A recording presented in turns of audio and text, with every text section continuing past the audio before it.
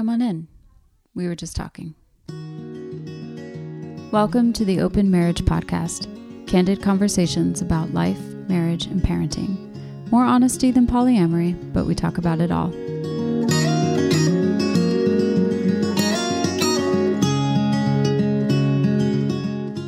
I'm Summer, and I'm joined in conversation by my husband, Jason. Today's podcast, we're going to be talking about why we've named it The Open Marriage and where the title came from, because everything's in the title. So we just want to begin there because that was a pivotal point for us and why we're even here today talking about this. So pivotal point sounds almost too sanitized to my ear. Could you swap out pivotal point for rock bottom? Is that the lowest point we've ever scraped against in our relationship, do you think? That's really tough, because there's a lot of some competing... There's some shipwrecks down there.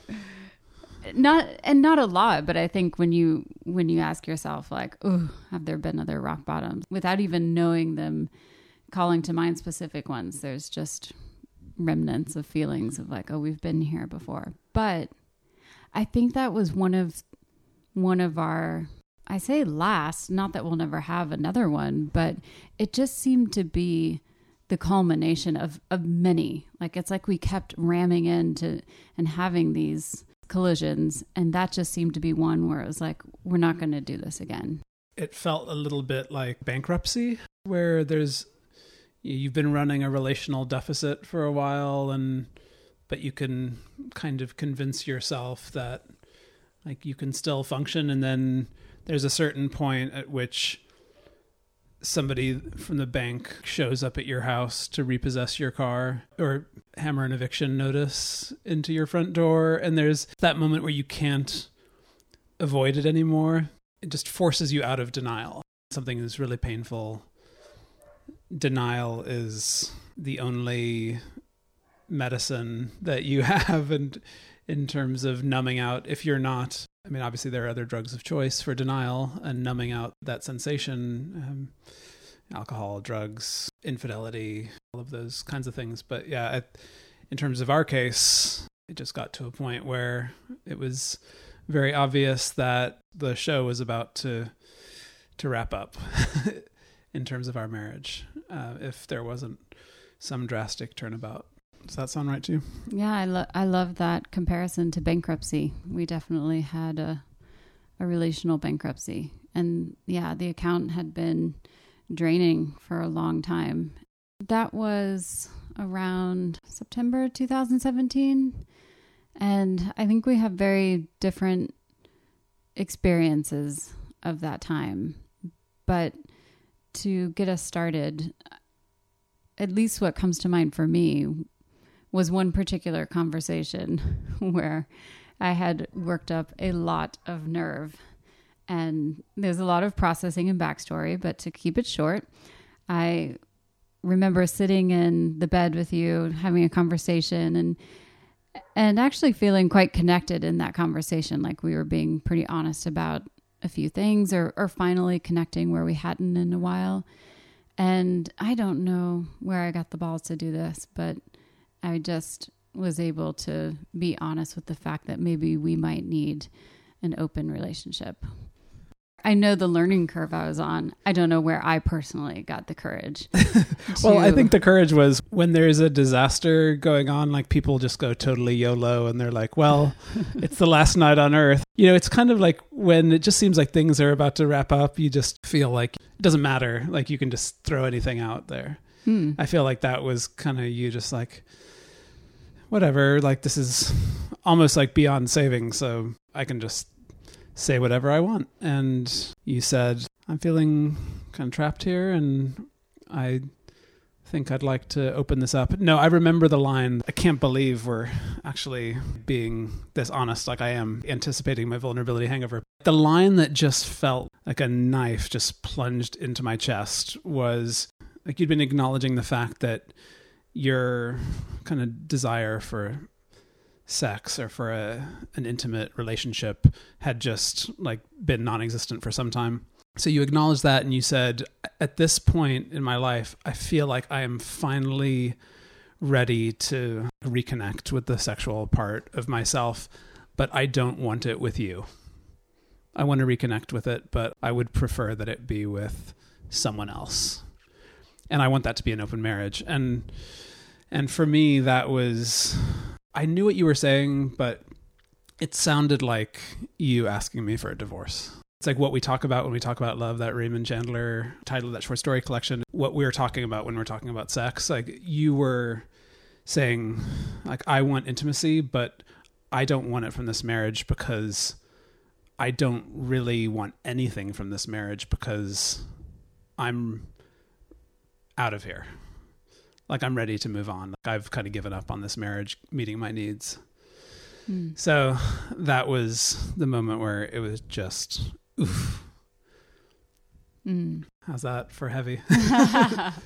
Yeah. I mean, this is one of the goals with the podcast is we've had every conversation that is going to come up, but time has passed and there's always multiple facets and perspectives. And so part of sharing this is sharing what we experience, but also we always hope to learn something new from revisiting it. And it's still, I don't think about it at all. And we joke about this conversation regularly, but to sit down and kind of... I wouldn't say we joke about it. To confront it again, it does feel like a bit of a bruise. Does it? I think it does a bit. Yeah.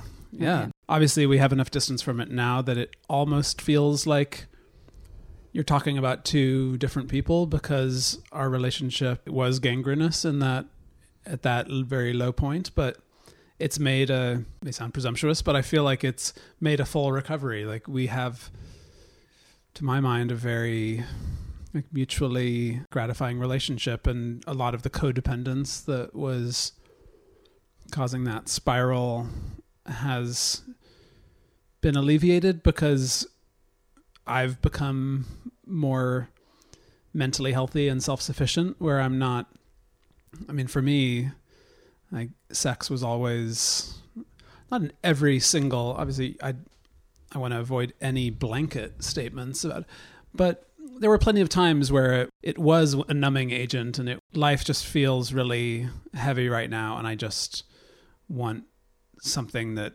feels good. And so it takes me away from my feeling rather than moving me deeper into it. And I think sex can function in both of those ways. It can be an exit or an entrance into intimacy, depending on how you're, I'm going to say using it, but what your relationship to it is. Why do you think you used it that way?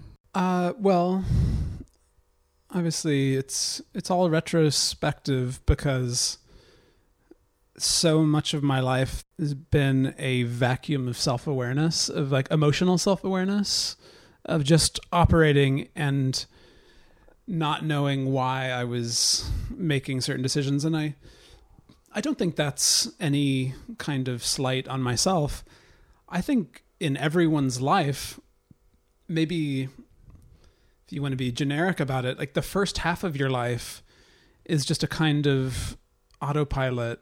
In the cockpit, you're kind of behind the eyes and there's no controls, there's no levers, there's no steering wheel. Like you almost feel like kind of things are happening automatically and you're a bit of a spectator on your own life. It's not until you reach a certain level of self-awareness and mindfulness where you realize that you don't have to be constantly moving from one impulsive thought and impulsive action to the next, that you can be reflective like in the moment and mindful of what's happening. That's the experience I've begun to have more often in the past 2 or 3 years.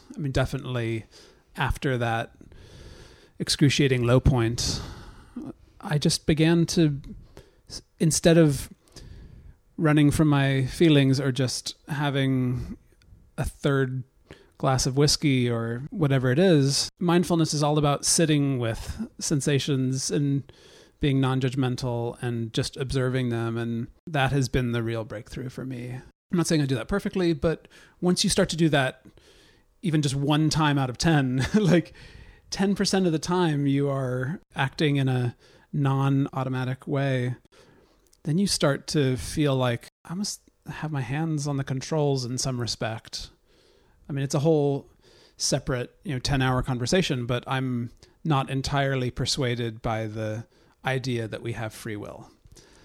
However, it's been such a dramatic departure moving into my 4th decade of life, and just feeling like I'm starting to see patterns, and I'm starting to be less afraid of negative sensations and fearful emotions and fears of rejection. And that's been an incredible departure point. Do you think that conversation was the instigator, or was that a point along the way for you early on in that process? Because I know the timing lines up somewhat, but from your perspective, where does it fall? Was that the first thing that just like kicked over the dominoes?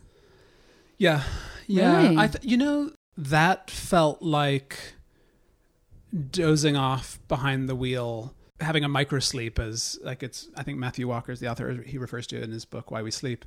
Because when we become sleep deprived, we have these microsleeps where your body literally shuts down for 1 or 2 seconds and you become unconscious because it's trying desperately to get some sleep.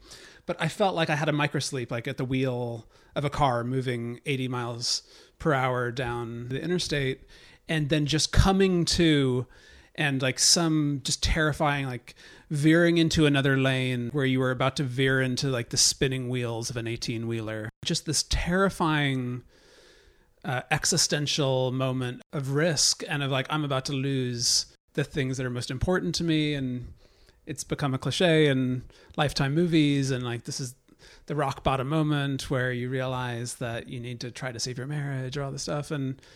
But I guess those things are cliche because they happen in real life. And I just remember being plunged into a moment of decision of I'm going to give up and just decide that this is over and it's too late and I fucked up too badly and I just need to let it go because of what you had said, that killer line. I want to finally get back in touch with this thing, but I want to do it with someone else. And this thing, you mean my sexuality? Yeah, this part of you, like this passion. Yeah. Like I intentionally use vague language there because it's like not even just about the sex. It's about appetite. Mm-hmm. Yeah. Because sex is right. just like, and you had no appetite. Like the way that we interacted at that point in our relationship, you didn't enjoy being around me. You didn't want to be around me. There was no appetite for me in any way. If anything, that thought was slightly repulsive. So when I realized that was gone, my first thought was, I don't see any life in our relationship. I feel like it is a cadaver, but I am either going to do the ER cheesy thing of like, give me 40 cc's and like get the defib paddles and like try to slap them on the chest and try to bring it back to life and fight. Damn it, don't give up on me. Like repetitions doing like the chest compressions. Or I can just give up and let it die. A big part of me thought letting it die might be the only option because those were my two choices when it was that dire. I had taken 3 weeks off of work at this stage. Different events happening, almost like different storylines in my life where I had just reached a point of feeling very victimized by life and feeling very resentful of a few very key people in my life. And you were one of those. And that was this theme of, God, she doesn't care about me. She doesn't love me. She never has sex with me. All of these things. But there were other people in my life as well, like others close to me who I just felt like, man, you screwed up my life. All of this kind of victim kind of language. And when you feel victimized, it breeds this helplessness and this despondency. I'm a victim. I have no agency. There's nothing I can do to redeem this situation because I'm a victim. And nothing I do can actually change anything in the world. I don't have any agency. Interestingly, in the book, Creative Confidence, they're talking about creativity and a entrepreneurial innovation, design. It's the Kelly brothers who started IDEO, the design agency. It was so fascinating when I read that book, and this was shortly after this period. The very first thing they talked about is if you are going to make something, write a book, start a business, design a new MRI machine, the most important ingredients is a sense of agency. And I was like, oh my gosh, like what on earth?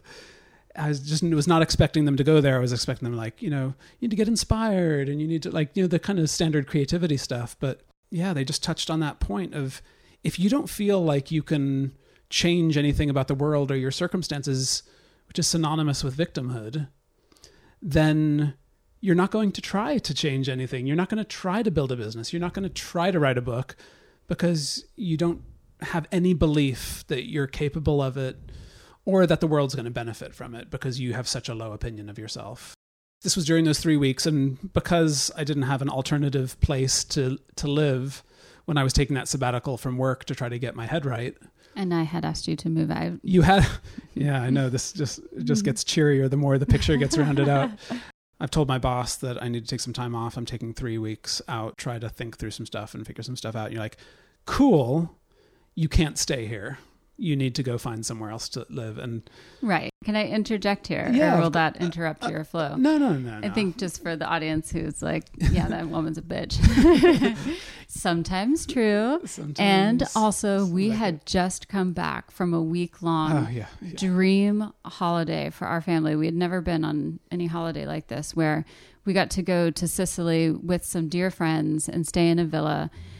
And it's just unfortunate, the timing, but where you were at, you were moping and solitary and solo and not present for the kids or myself or the group fun even. And it felt so challenging to have just spent that time with you and felt like it had been pooped on, and then come home and you say, well, now that we're home, I'm going to stay home and be with you more. And I was like, oh, hell no, you're out of here. We're not doing that for another week or two.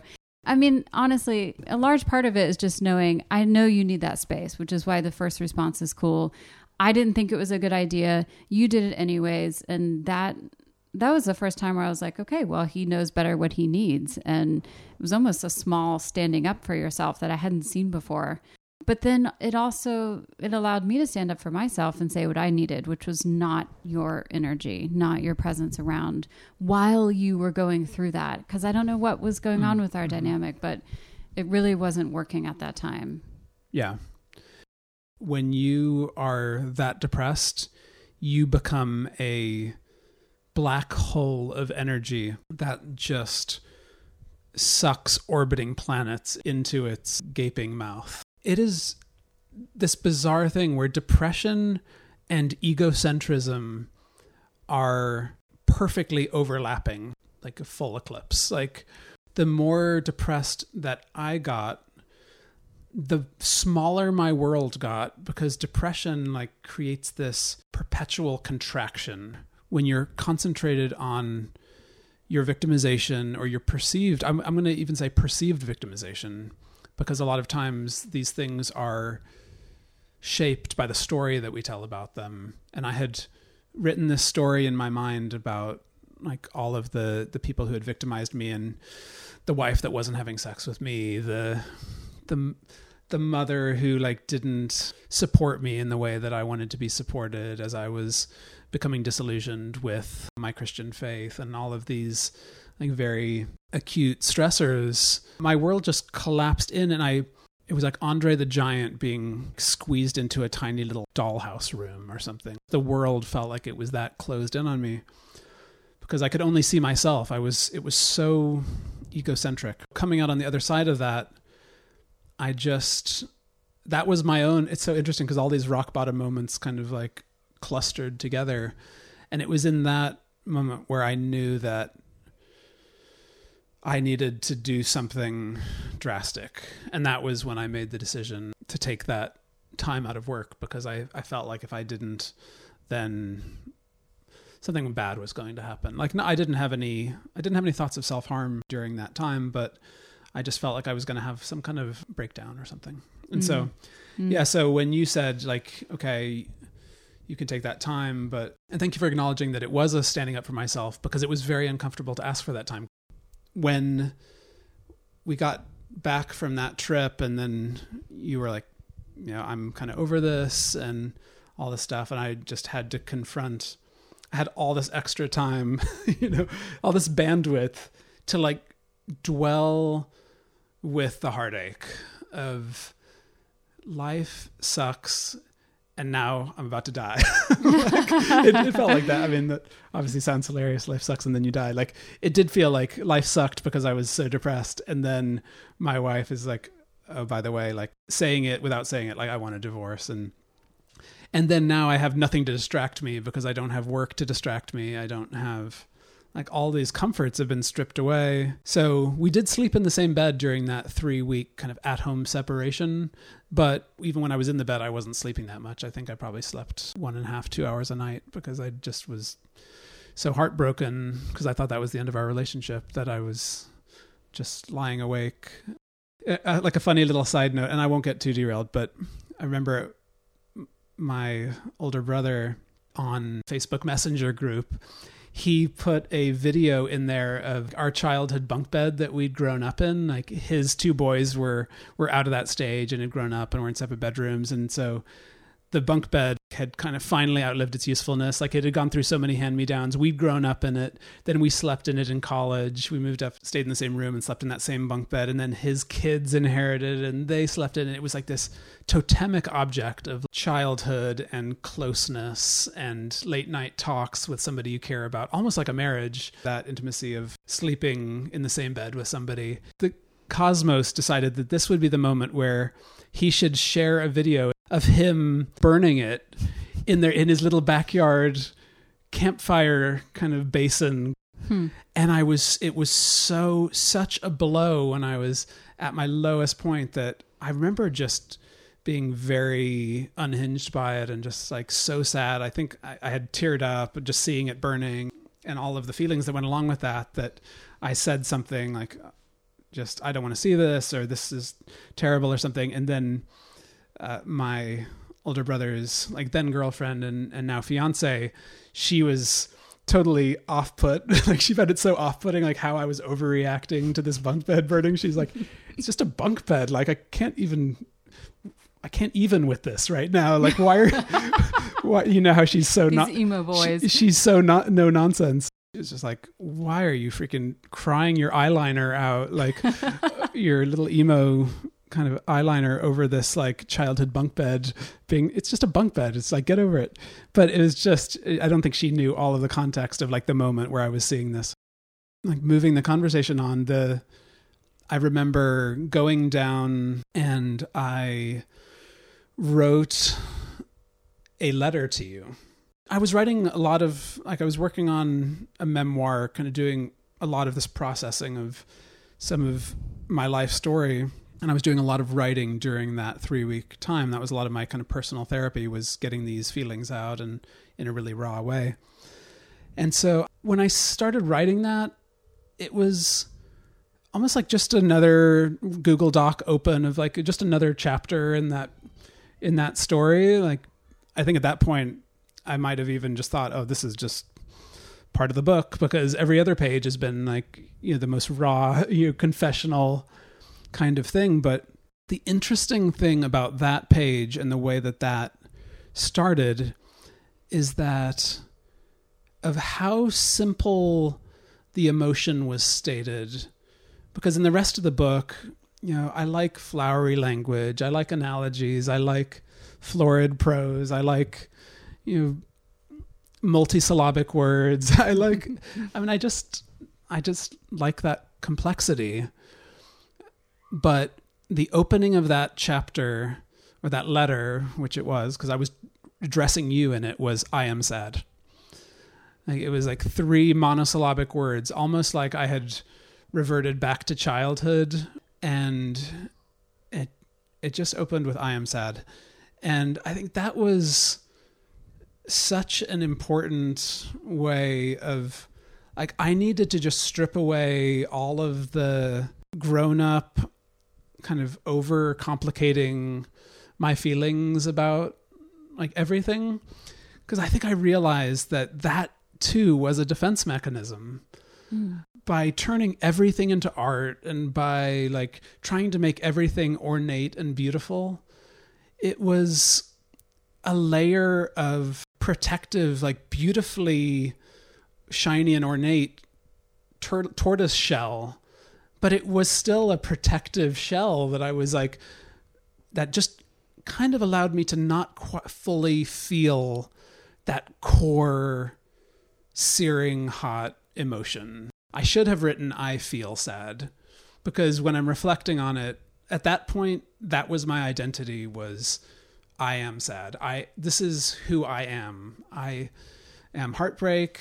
It was like the Fight Club quote of like, I am Jack's guilty conscience or whatever. Like, it was like, I am sad. I am heartbreak. I am guilt. I am shame. I am at my end. I am all these things. But really, it was just a deep feeling. So I should have written, I feel sad. But by stating it like a child, like writing a message.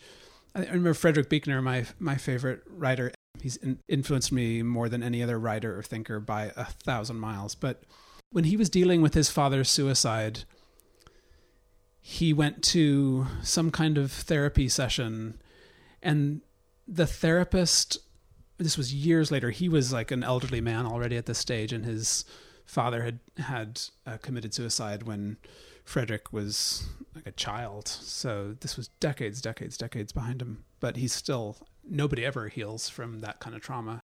But the therapist asked him to write a message to his dad and to write it with his non-dominant hand.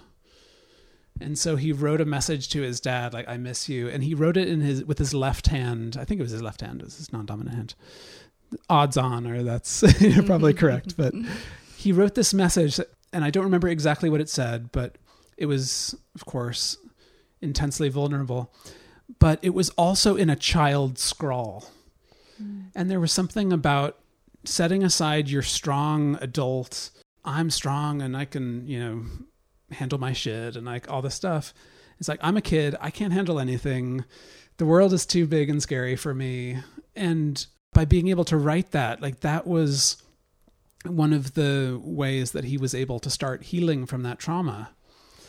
And then he ended up writing a book called The Wizard's Tide, which is a story about two children, a brother and a sister. And it's a very barely fictionalized account of him as a child, very thinly fictionalized, and by writing that story, and he told it from the child's perspective. And so that was another step of his therapy, of processing that and reliving it. Like we've talked about with that book, I can't remember what it was, like Waking the Tiger or something like that book about trauma that I was telling you about how movement is like we have to go back and we have to walk through that trauma and relive it, almost act it out. And that's what art does when you're going and writing about those most painful moments of your life. In writing that letter to you, I was waking the tiger, and the title of that book just basically refers to animals when they are about to be eaten. They go completely catatonic and still and lifeless, as a way of, it's a evolutionary adaptation that allows them to be eaten without feeling it, which is a gruesome thought. And that's kind of how the viciousness of nature kind of turns over in the most humane way possible. It's almost like getting some kind of anesthetic before you die. It's like a natural anesthetic from nature. And so the way that animals, when they finally realize that the existential threat, if it's the antelope, that lion has gotten distracted and gone off after some other prey or whatever it is, the animals experience this like lurching movement.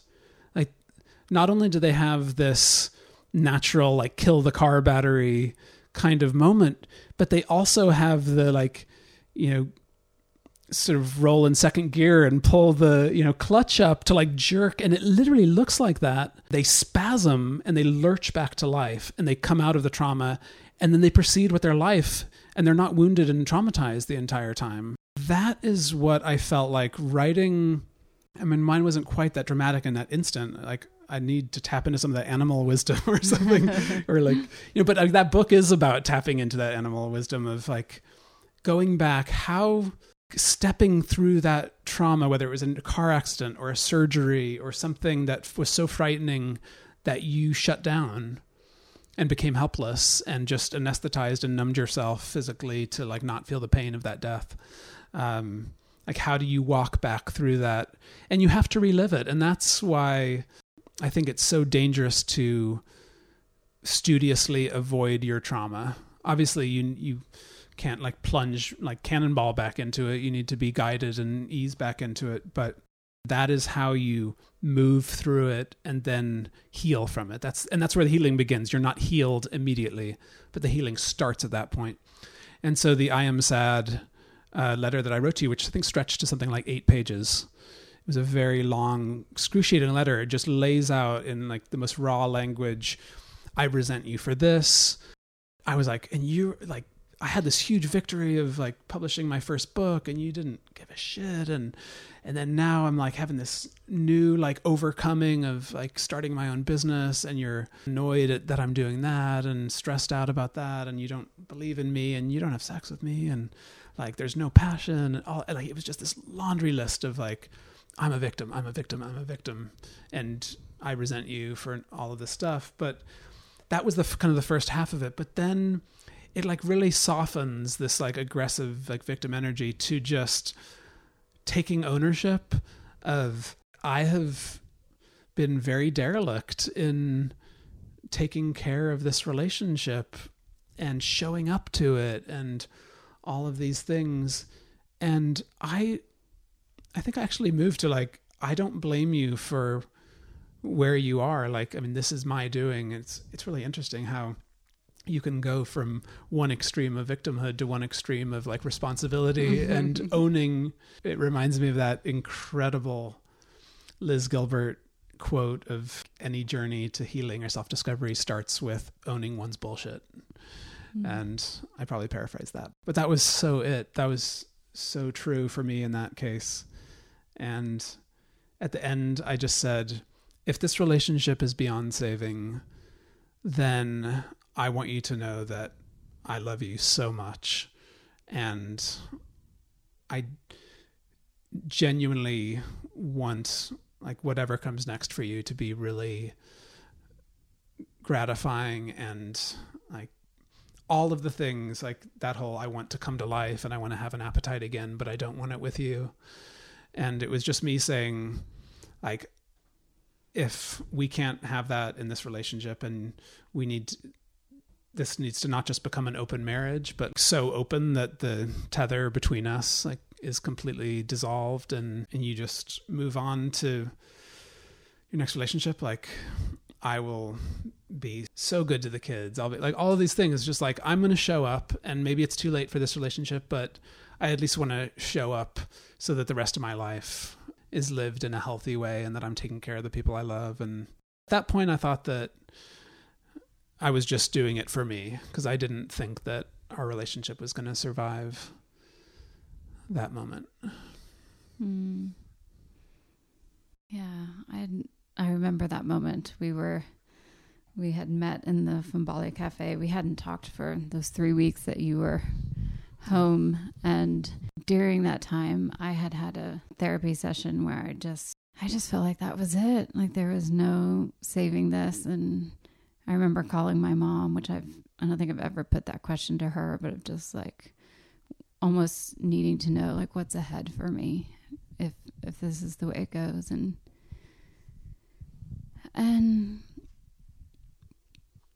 I don't know if that was early on in those 3 weeks or what, but in a relatively short period of time, I just remember you had asked to meet there. I didn't know what we were going to talk about at all. Like I said, we hadn't been communicating, so all bets were off about what was about to go down. And you didn't read that letter to me, but I think you read a part of it, or no, you just told me about it. And yeah.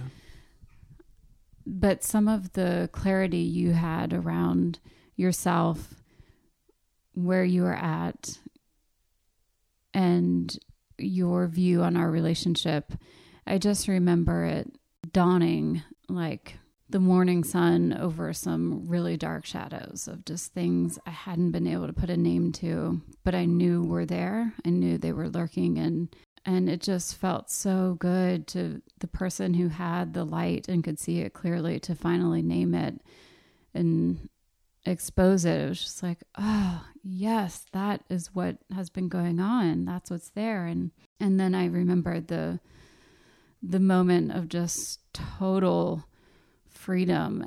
You finished all of it with the open acceptance of basically, I release you. I don't remember your exact words, but it wasn't I'm asking for a divorce or I think that's a good idea. It was just, you're just free, whichever way you want to go. This is, like you said, I want you to feel this way. I want you to have this life, and you can find that whichever way you need it. And that, to me, I didn't know what that meant, and I didn't even care in that moment. I was just so high as a kite that I was free. My emotional experience was just one of breaking out of that old paradigm and not feeling stuck, which begins to lead us into the what and the why, what it felt like for me, what this time period was for me. And it's very different, our unique experiences. But I am conscious that is a lot to sink in and to sit on. And so even in real time, realizing like this is not something we need to rush. And so thankful to revisit this with you and hear the story from your perspective, very uninterrupted. I know people are probably wondering, like, is she still there? But I really value listening and letting the whole thought come out and unwind and see what's there before you interrupt and try and assume, oh, I know where this is going, or I know that, or it's illuminating to even practice that with this familiar conversation again. So thank you for sharing so honestly about that. The fact that Summer and I are sitting here, opening our marriage, the fact that we're sitting here right now and that we've weathered that and that we have that we've found the intimacy on the other side of that we have, does feel almost unwarranted and miraculous to me, but we're not special. I think that's a important wrapper to put on the conversation, is that this is not us because we're the most emotionally self-aware people. Obviously, as this conversation should demonstrate, like nobody was less self-aware than, I'll speak only for myself, than me, going through that period of time, like Mr. Professional Victim, and like I'm the victim of everybody I've ever known. And gratitude can't survive. It just cuts off all oxygen to the gratitude impulse. And now I don't even think it's a cheap kind of mental health that I've found where it's like, oh, everything's great. But I just feel grateful all day long. It sounds like I've had some kind of conversion experience, but I have, I suppose, but in a secular way, because I haven't, become a believer again in the religious sense. But I just feel so much gratitude to all the people that I was resentful of. To you, I'm grateful to you for sticking with me and putting aside those grievances of the ways that I had been really unloving and unkind to you. And I'm grateful, to my mom who had unintentionally, done some things. Well, she had done some things that were well-intentioned, but that were very hurtful to me. And now I'm able to just really look past those things to be grateful for the million ways in which she loved me and sacrificed, almost like self-immolated to make sure that I had the best life that she could imagine making for me, and all these. Yeah. And I just feel that for every part of my life now. I feel grateful. Things have kind of restructured at work. Which leaves me in the musical chairs game, kind of leaves me without a chair. And so I've, trying to figure out what's next for me on the work front. And yet I'm also not resentful of that employer. Like, I'm just so thankful for all the investment, all the experiences I got to have during that time, and whatever comes next is going to be great. It's going to be, And so, yeah, all that gratitude would just be non-existent if I hadn't emerged. I do feel like you were a midwife in a way of, you kind of helped me be born out of the cocoon of that victim crouch in on myself, like that embryo kind of that's just like squashed into that tiny little sack, and then just being born and just getting to like stretch my arms and kind of come out and have a good cry and like, like squint in the daylight. Oh my God, I haven't seen the light of day in a while. I've been so up my own ass and like in my own head. And so yeah, it's a good day. It is a good day. Exposing this idea of the open marriage. These things are very out there, and people will be like, oh my gosh, what are they doing? They're going to blow the shit up with talk like that. And it reminds me and brings me back to the work of the relationship is between the two people that are in it, and it cannot be judged. So just be very, very careful, because you need to have those conversations together, and everyone's got a different take on it. Remembering that it's important for the two people in the relationship to navigate it together, and taking outside wisdom, but not taking outside judgment, because we needed to go through that conversation. We needed to go so far to the extreme of talking about the possibility of an open marriage, which I never would have thought would ever come out of my mouth. I mean, I am liberal, but that never crossed my mind. So I surprised myself. You do have like a hippie name, Summer. I do. So, as one of those like Woodstock flower children, like open marriage, yeah. Like maybe it's been in the cards all along. But, I just challenge you, like, don't be afraid of the tough conversations, or be afraid, the whole Susan Jeffers thing, feel the fear and do it anyways. Like, just acknowledge, this is scary. I don't want to do this. I don't know how I'll be received, but realizing I trust this person. I care about this relationship. I'm invested, and we'll just talk our way through it. We will literally keep having the conversation until we get to a place where we both see it and we both can hold it comfortably, the different sides and perspectives. So here's one to get you started. Can I be close to you?